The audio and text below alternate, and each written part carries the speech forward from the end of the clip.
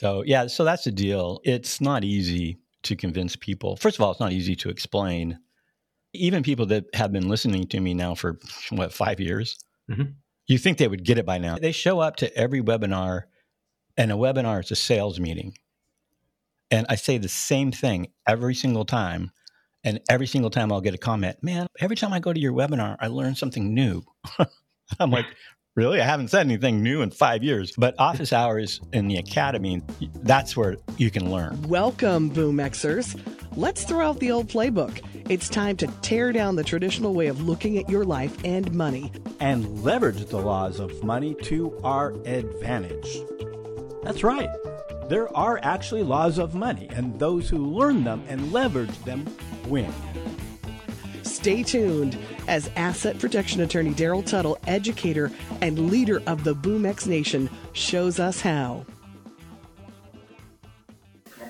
I don't know if you can hear this, but in the background is Russell Brunson on Facebook, and he is walking potential customers of his through his latest project, and he's talking about sales funnels and click funnels. And what's amazing about him and all the other people that I see on YouTube who know how to sell something, they talk so fast and they are just consistent. They don't seem to make any sort of mistake in their presentation.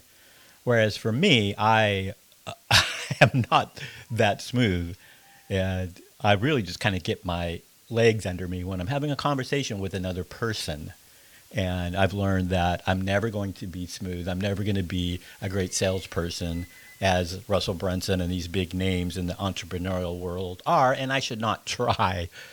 And another thing I've learned is audio. So the quality of audio, I have been told on a podcast, should be perfect. I now live in a culture on the Caribbean where it is just loud. And I've postponed sending out podcasts because I just couldn't find a quiet moment, what with the party atmosphere here and the roosters that are crowing all the time.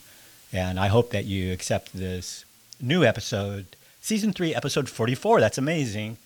On the BoomX Show. Today I have a great conversation with a smart young man. And by smart, I mean he is clearly an educated but thoughtful person. And I don't know how old he is, but he's got to be 30 years younger than me. But I respect his opinion. And we talk about a very interesting way to invest money that offers a few things that other investments will not give you, namely privacy. And we explain what that means. And more importantly, as far as I'm concerned, as an estate tax and elder law attorney, planning attorney, is an ability to pay for a future tax, estate tax. Remember, there are 10 states in America that have an additional estate tax other than the federal system in the future. And his name, first of all, I want to say he's from Chicago, one of my favorite towns. His name is Sarry, Ibrahim. And if I got your name wrong, sorry, I apologize. I'm working on it. All the resources that he mentions and his website are links in the show notes, so you can just click it to learn more about him. And so let's just dive in right where the conversation picked up. You're going to hear candid moments between the two of us, what we're really thinking, and I think that you will get something out of it. What about you? What's going on with you? Yeah, I think we talked about that. I'm a financial planner. I'm doing the Certified Financial Planner program, about almost done with that program. And yeah, just helping clients mostly with the bank on yourself concept, similar to the infinite banking concept and the long-term approach to financial planning. And now with you, we could probably talk about estate planning and elder law and the after part of planning financially. Right. Yeah. Tell me, like, if you had just time enough with a couple potential clients, or just maybe somebody you meet some casually, and they found out that you were an advisor, what is like the one thing? You have limited time, the most important thing. What unique problem in the world are you trying to solve for your clients? Yeah, it's helping solve the problem of thinking to the next generation, right? I think a lot of people don't think about that, but that's really important. Planning for the next generation. How does the next generation continue to do what you've done, but even probably at a higher level, of course, right? Better education, more financial freedom. So I would get them to probably solve that problem, thinking about the next generation, which is hard to do, right? When it's not here, when it's not now, it's difficult to think that way. Right. Let's get into the nuts and bolts of it. So your thing is generational wealth, basically. Yeah. I read this article. I was reading a operations manual for attorneys on LLCs. Mhm. And there's this one sentence that really resonated with me, and is wealth as a family collaborative. And I'm like, that's it. That's what I've been trying to say, is bring the family together. My clients, I don't know about yours, but they just have this instinct to just give the kids everything outright. Yeah. And then they just blow it within a generation. What is your program? How do you solve that problem? Tell me about the nuts and bolts of your offering and your solution and the service that you provide. Yeah, definitely. So consistent with the bank on yourself concept, we're using high cash value whole life insurance in a way where you can use a lot of the cash value while you're alive in the meantime. And then of course, still the death benefits do grow over time. So we do try to grow them as much as possible for the next generation. So that's exactly what some of our meetings are talking about. We're talking about usually starts off first with them becoming their own source of financing, them building up cash, them using that cash for their business or for real estate, and then ultimately it becomes about the next generation.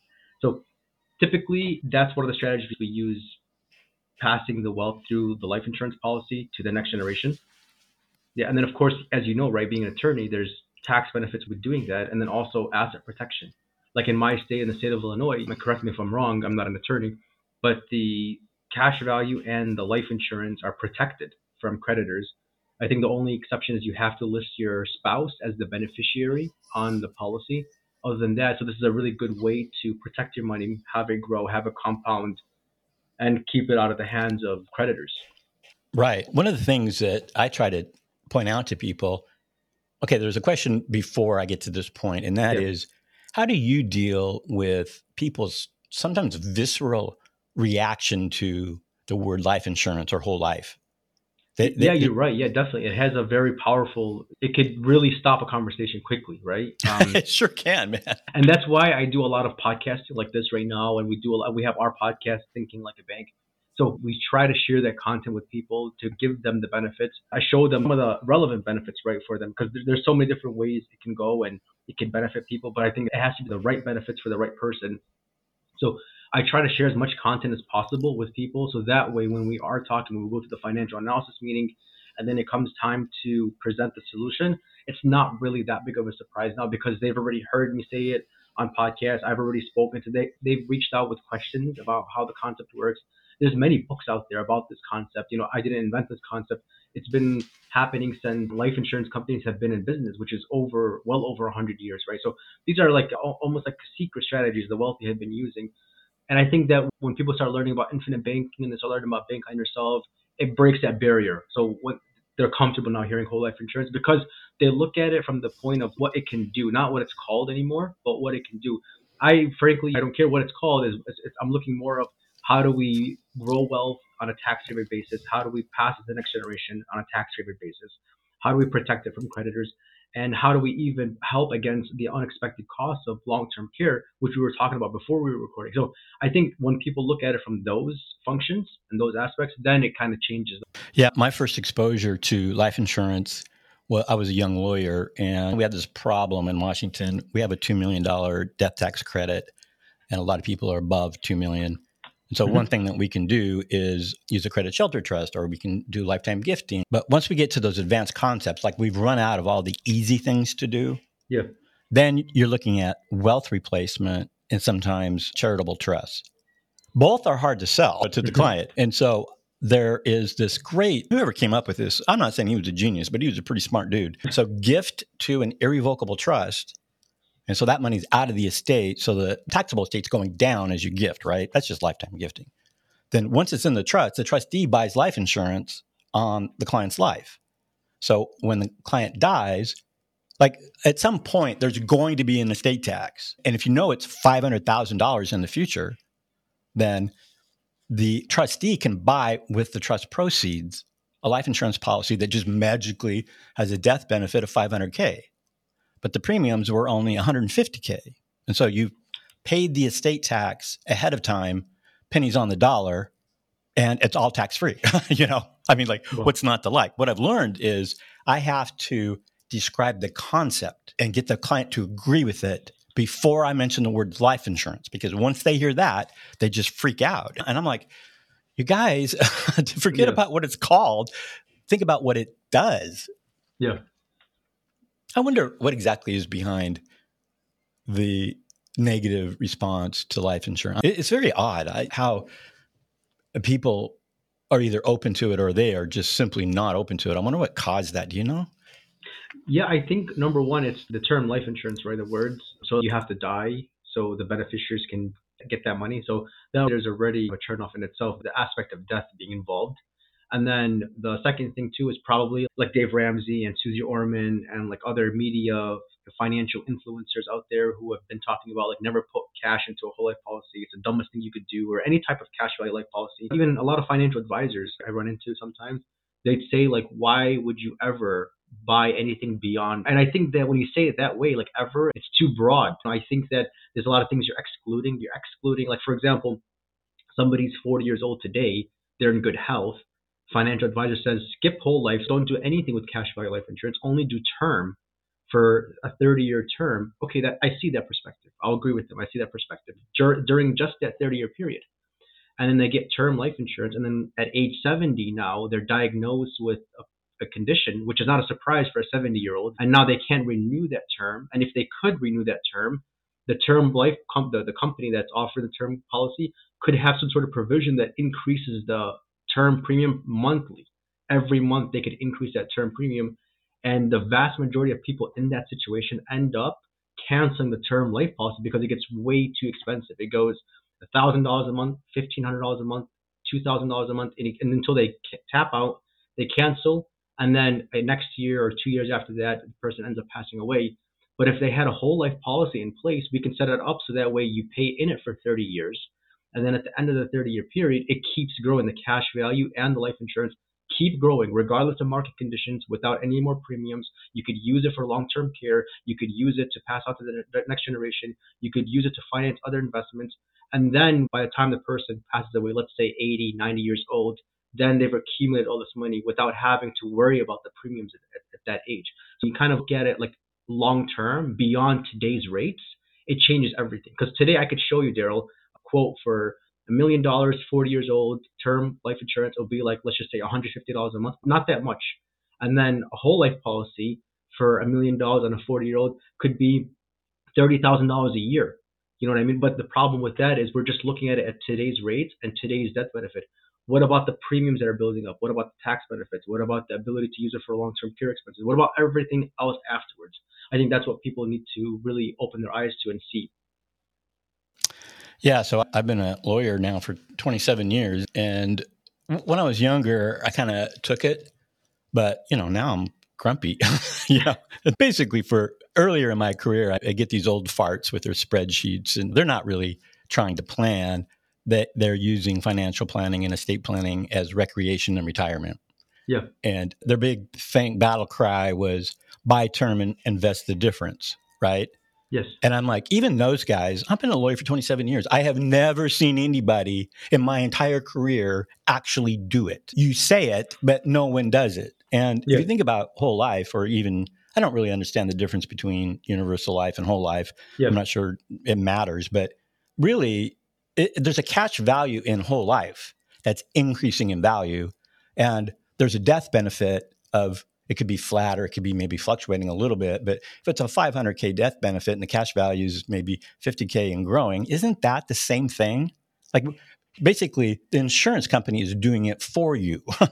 Yeah. And I would think far less risk than some guy riding the stock market with a spreadsheet and not agile enough to adjust when we have a market adjustment like we're having right now. I think, not to belabor the point, but this 12-year bull market just skewed people's perspective on really how the market works. And why take a risk with something? Well, that's the other thing. But let me get your reaction to that part first. Yeah. And then I kind of want to talk about how these guys think it's an investment when really it's a strategy. It's a long-term generational wealth vehicle that investing does not offer. But buy term, invest the difference. Emotionally, isn't that just baloney, really, when it comes to deployment on the ground?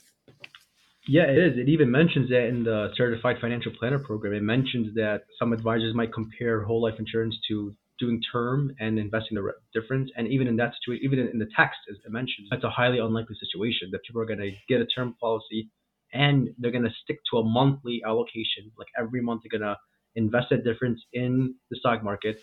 And then let's just say people did that. Let's just say that everybody did actually follow that. The problem with that is, what if the market is down? Are you going to keep putting money into it when it's down, and then the market's up? You're going to keep buying when it's too high. I think it's too narrow to always say that no matter what, you'll put money in the stock market, because it's not always the best place to put money. It fluctuates. It goes down in value. It sometimes could be good. Sometimes it could not a good time to buy. But also, you mentioned like when you do a whole life policy, even though it's not an investment, you're outsourcing part of the growing the wealth part to the insurance company, and the insurance company has arguably the best track record as far as growing wealth. They've been in business for over 100 years. They've been paying out dividends to their clients. They've been paying out life insurance claims. They've been providing loans to other financial institutions and their policy owners. So they have much more stability. There's actually a book called All About Annuities, and the author mentions in the book that there's 2,000 life insurance companies in the United States. If you took all their reserves, all the life insurance companies' reserves, and you pulled it together, it would be more cash than all of the banks and oil companies in the world combined. And it kind of Whoa. gives you a relative comparison to how much cash U.S. life insurance companies are actually sitting on. Arguably, they have the most cash in the world, and probably a lot of things that happen internationally happen because of the financing of life insurance companies. They're building some headquarters in Switzerland or Germany or wherever. A U.S. life insurance company probably has something to do with funding that. So this isn't like the financial advisor down the street who's really good at following the S&P 500 or the Nasdaq. This is greater than 100-year organization with arguably the most cash in the world handling your money. So I think like people need to understand that they're not trying this out. They're not experimenting with this life policy to see if it might work. They've done it over. They guarantee that they can maintain a life insurance amount and cash value amount until age 121. And then at that point, they give you the endowment age, whatever it is, whatever that amount is, the death benefit at age 121. They give it. They give you that. So they're that confident that they can maintain their assumptions and dividends.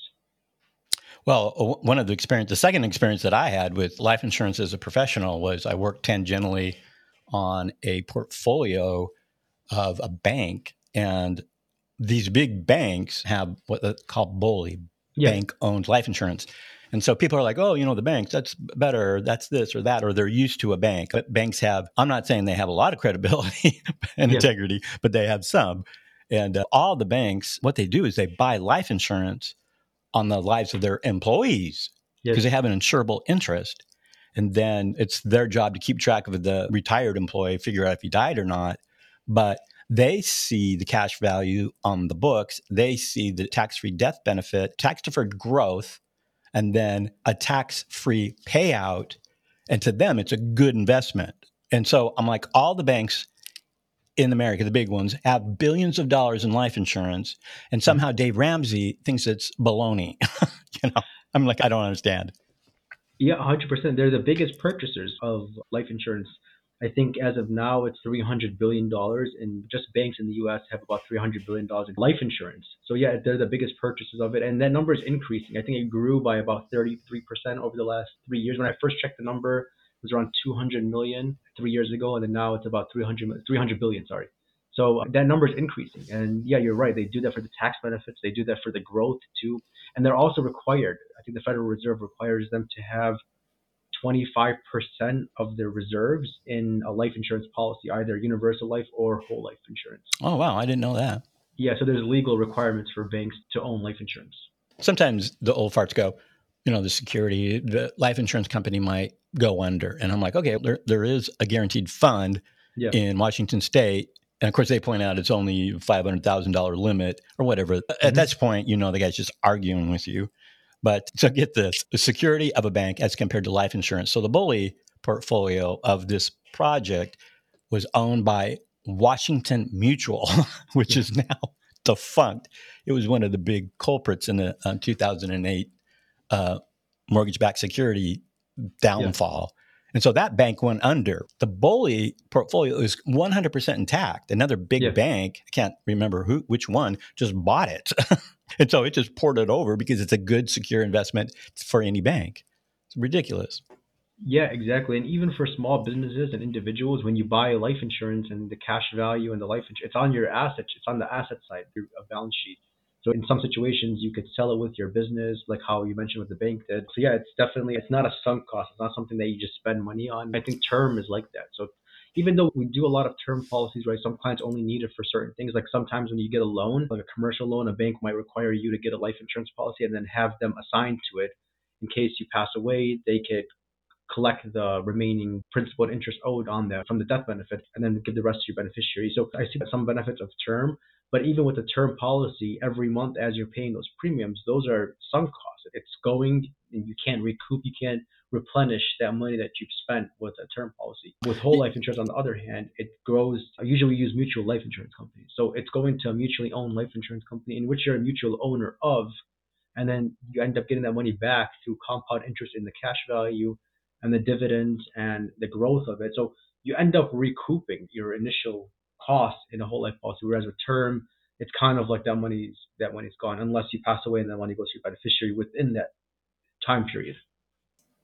Well, like a buy-sell agreement for Yeah. like law firms, you get the partners. For the partners in Washington State, probably every state, only lawyers can own a law firm. And so one partner passes away, and now you got a problem because his last will and testament estate plan left everything to his wife, to include his ownership interest in the law firm. Mm-hmm. And so now a non-lawyer potentially owns a share. So, that's a problem. And so the law firm will just buy out his interest. And it seems to me like term would be a better product in that case because you're only insuring the life of the partner for 20 years. So that's an example of term making sense. Yeah, exactly. Yes. Mm-hmm. Definitely agree. I feel like we're the warriors fighting disinformation. I listen to the Dave Ramsey. Dave Ramsey bothers me for a lot of reasons. He's about my age. We're both bald, so all bald men look the same. But one difference is he's just a mean guy. Yeah. The way he treats people is just horrible. And he thinks he's all that. And so he gets on this rant about banking. And it won't even let the person who called in to ask the question really finish the question. Yeah. And he goes on this rant. And one of the things he keeps focusing on is Prudential and how they're crooks and how infinite banking and whole life and all this. Well, you go to their website, they don't even sell whole life. Yeah. And I don't even think they're a mutually owned company. I think They're not. Yeah. But you should watch the video. You probably have seen it, but pay attention to that part of it because he just ready, fire, aim sort of thing. It bothers me because a lot of people listen to him and think that he knows anything about planning. He's never consulted with a client and given advice in exchange for a fee in his entire life, let alone for 27 years. He's never worked on a case. He seems to be completely unaware that there are 10 states that have a separate estate tax. I've heard him say you don't need to hire a lawyer unless your estate's over 24 million, thinking of the federal limit, right? Yeah. And I'm like, okay, what about Oregon? Everybody but Oregon's credit amount is only $1 million. Anything above that, it's taxable. We have the highest rate, by the way. We're number one. We have up to a 20% death tax rate in Washington. Wow. Right. And just think about life insurance. People have their assets tied up doing other things. And if there's a 20% reduction in my portfolio when I die over 2 million, a business would say, okay, let's earmark that and let's apply a solution now and then forget about it. And they don't get into all this emotional turmoil about what it's called. And using a trust, it makes a lot more sense. But even just buying a policy, when I die, here is a $500K. Kids, pay the death tax. The worst thing that's going to happen, not the worst thing, one of the other benefits is the kids go, man, my dad was a rock star. He even paid the tax. You should hear what kids say about their parents after they pass away. If they didn't plan, there's a lot of grumbling and it ruins their memory of their parent, actually. And people don't take that into consideration. Yeah, that's actually a really good point. And you could actually do them almost like a disservice by leaving them a bunch of assets and a big tax bill. Especially right if those assets aren't liquid assets. Like what if it's all real estate? Now they have to like what would they do in that situation? They'd have to either sell some real estate to pay the death tax or Oh even yeah, borrow yeah. against So the property so if there's they don't enough even think about. equity. It would put them in like a Yeah, okay, like the real estate guys, like rental property guys, that's a different breed there, and they have great wealth, and a lot is just not. They don't have the liquidity that other like stock market guys, and they had this different mindset. And I don't know about you, but I've never run into a rental property guy who could even conceive of insurance. I mean, they have liability insurance. That's it, yeah. basically. And so that's a hard argument for those guys, but they don't understand liquidity. And the only thing to do is sell. At least they get a step up in basis. The kids do. So Yeah. that's nice. But another thing too, myth, it's a lot of people think like family is a wealth collaborative. That article was basically saying people keep their wealth secret. And that causes a lot of problems. At the same time, they appoint their children to be their agent under a power of attorney. And you get the call. Just imagine getting the call. Mom fell, broke a hip, she had a stroke. And you're like, and they say, and you're the agent under the power of attorney. A lot of kids don't even know they were appointed. Hmm. Follow me? Yes. And then it's this. What does my mom own? I have to apply for Medicaid. She can only have $2,000. What does she own? I can't even find any paperwork. Like annuities and life insurance, they only send. Back in the day, it was one letter a year Yeah. that told you what you had. And now it's all online. And so Yeah. just imagine you make a Medicaid application, not realizing that your mom is a millionaire. It's very Yeah. common. There's a lot of secret millionaires. And what they do is at the reading of the will, that's when the Mhm. kids find out that actually they weren't poor. They didn't need to recycle paper plates and were millionaires. Surprise. And a better approach would be just to include them, because what I've found is like this gift of life insurance at death, like a life insurance death benefit, tax-free, paid out to the estate so the kids have liquidity to pay some bills. Rock star. Yes. Instead, what happens, the stress that comes with an unorganized estate plan is off the charts. Like I used to buy tissue at Costco because all these kids would come in when the parents were dying or dead, and just it was so emotional, and because the kids were at odds with their feelings of grief, but also frustration and anger that everything was in disarray and stress as to what to do next. And I think that life insurance, like if you think about it in terms of a soft landing for your family, Yeah. who wouldn't buy out? What kind of mean person wouldn't buy out? Well, besides Dave Ramsey.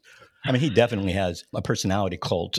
I mean, Yeah. No, Okay, yeah. I so mean, I wanted to drill down because we're running out of time here a little bit. When I did the podcast on infinite banking, what I really liked about it was I'm going to screw this up, so bear with me because it's been a while now since I thought about it, but you can take a loan out, but really it's as if you never took the loan out. The cash value is still accruing. I thought, okay, I'm going to take a withdrawal from the cash value.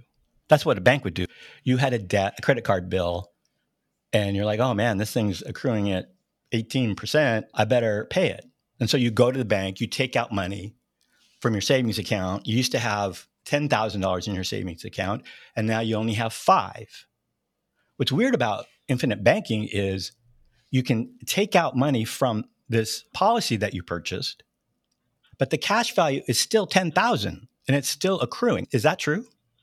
yeah, 100%. Yeah. So you have the cash value, you have the life insurance, right? The death benefit, and both of those are growing every year. And then anytime you want to borrow, that's the key word, borrow. You take out a loan from the life insurance company using your policy as collateral. So that's how it's possible. Because a lot of times people are like, how can I put money in something and then take money out and it keeps growing? You're not technically taking money out of it. You're using your policy as collateral.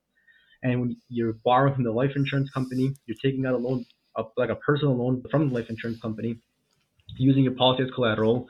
And that's how it's able to keep growing. So ultimately what happens is it doesn't make a difference whether you take out a loan or not, as far as your anticipated non-guaranteed dividends and your overall cash value growth and the life insurance growth. It has to be with a company that has something called non-direct recognition.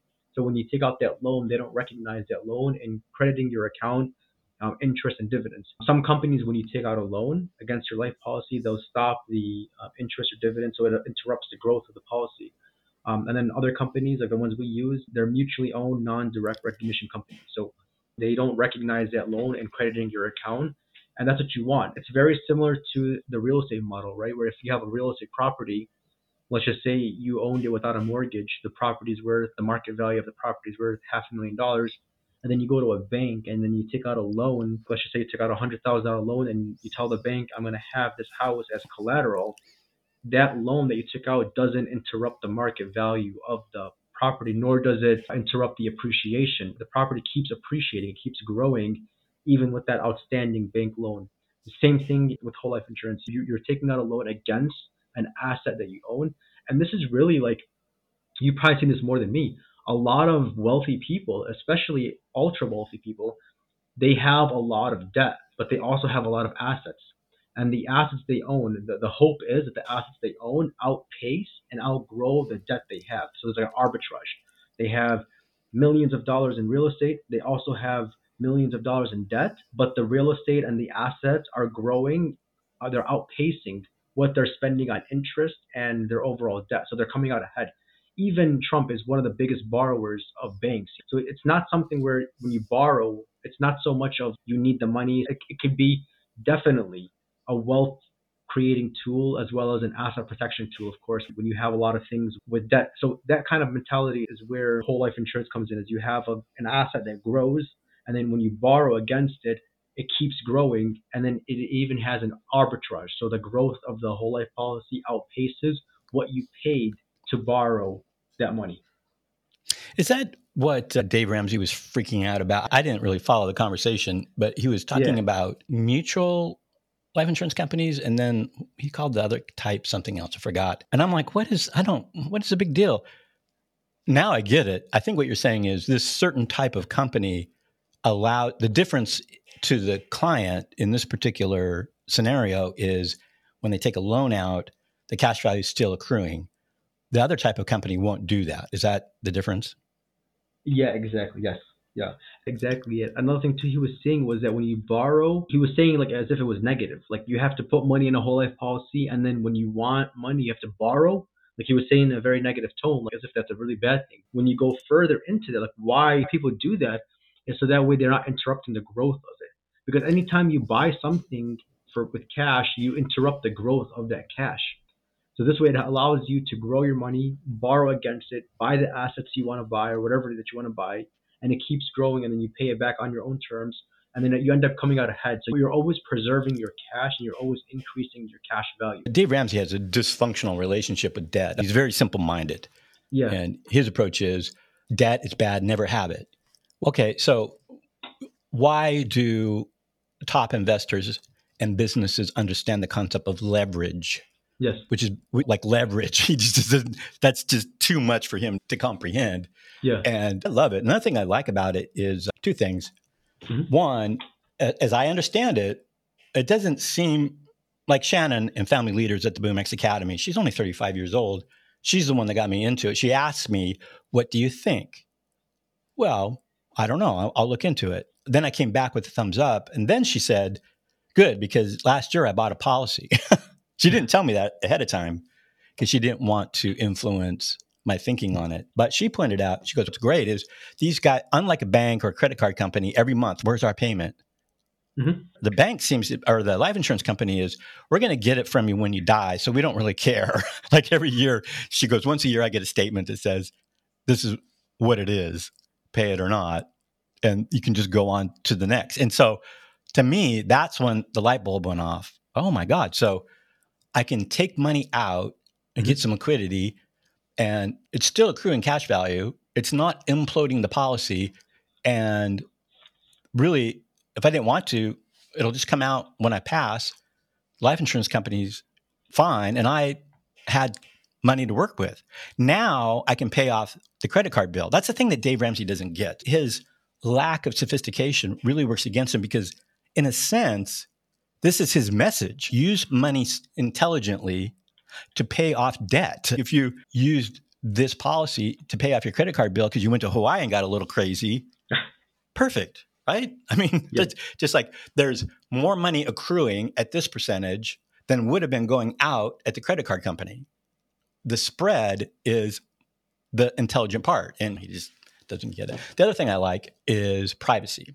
Like, it's my bank as compared to going to the bank and talking to those guys. It's horrible. Don't you think? I have a negative. I can remember I got a large cashier's check, and the teller goes, "Oh, you're going to buy a house?" I'm like, "I know you're just making chit chat, but mind your own business." Yeah, I think they have to ask these questions like nonchalantly because the banks are probably like in case if there's a problem or something comes up, the banker could be like, "Oh yeah, I asked him what this large purchase was for."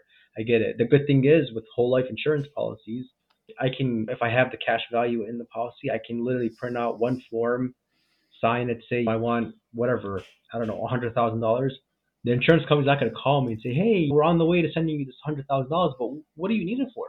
We're just curious. I'll never get that call as long as I have the cash value in the policy. There's no credit checks. There's no pre-screening. None of that. They send you they wire transfer the money to you or send you a check, and then when you get that money, you can pay it back whenever you want. You can pay back monthly payments, annual payments. You could pay interest only to the insurance company. You could, like you said, just wait until you die, and then they take it from the life insurance. So there's definitely far more privacy and protection, right? So you don't have like, they're not going to send a letter to a government agency saying this person took out a loan in the amount of this much, like how a lot of banks are required to disclose certain information to the IRS and things like that. So you're preventing a lot of doors from opening, especially when you're a real estate investor, you're a business owner, you're growing your wealth. It can grow inside the policy, and then you don't have to give up. So a lot of people say, "Yeah, but I like real estate a lot." You don't have to give up real estate. You can use the policy to amplify your real estate and grow your empire. Where you're the banker, you have the real estate, and then instead of going to banks for properties, you can go to yourself for properties. Now, would I recommend like people always do that? No, I think that still banks can still come in handy, right? For mortgages and usually like asset-backed lines of credit, usually are more favorable. But if you wanted to completely exclude banks, you could do so if you wanted to. Got you. So tell me what resources you have on your end to help my listeners understand and maybe even move in that direction. Yeah, definitely. So you can check out our podcast, Thinking Like a Bank. You can find it at thinkinglikeabank.com. There's an ebook you could download. There's the book, Becoming Your Own Banker by Nelson Nash. It's a really good book on the introduction to this concept. And then you could also check out the book, The Bank on Yourself Revolution by Pamela Yellen. If you go to our website, you can find all these resources at that website, thinkinglikeabank.com. Thinkinglikeabank.com. I love it. Very good. I'm studying Spanish. I live in Puerto Rico, so I chose a place with the worst dialect, the hardest dialect to learn, and I have no talent for language. In Spanish, an I is pronounced like an E. Yeah. And so I'm looking at your last name. Pronounce it for me. Yeah, Ibrahim. Yeah, so it's got that Ibrahim. Do you pronounce the H? Yeah, Ibrahim. Oh, yeah. So in Spanish, I think it would be Ibrahim. Yeah. So what is your ancestry? Yeah, originally from the Middle East, from Palestine. Right, okay. You're not telling me what part of the Middle East? Palestine. I gotcha. I grew up in the 80s and the PLO. And so back in those days, you had to be careful when you said which side you were on. I grew up in Washington, so it wasn't that big a deal. But I can imagine in some communities. Definitely, yeah, for sure. It'd be a problem. I want to thank you so much for being on the show. I really learned a lot. I'm going to check out your site. And for the listeners out there, don't worry because all of these references and resources that he mentioned will be in the episode notes. You can also go to boomxacademy.com and listen to the podcast again. And I'm going to have more information on it. We'll definitely have the intelligent professional back on the show. Thank you so much for taking time with me today. Thanks, Sarry. Yep. Bye.